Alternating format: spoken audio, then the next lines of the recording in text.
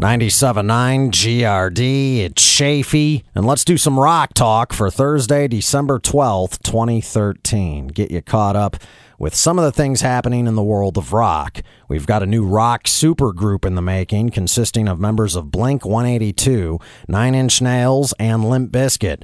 Blink-182 drummer Travis Barker has revealed he's working on a new project with Limp Bizkit guitarist Wes Borland and Nine Inch Nails multi-instrumentalist Danny Lohner. They're working on music in a studio, but don't have a band name yet. Nine Inch Limp Blink? 9-inch Limp Blank?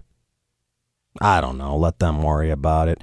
AC/DC frontman Brian Johnson has signed to host a new TV series in the UK. It's called Cars That Rock and follows Johnson as he pursues his passion of cars, looking into the history of cars and meeting other car fanatics.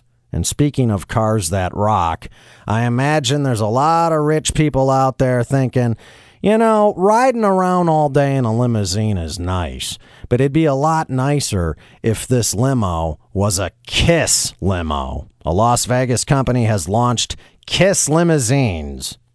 The exteriors are Kiss-themed with real Kiss memorabilia inside the vehicles, along with Kiss music playing at all times. It's like riding in a Kiss museum.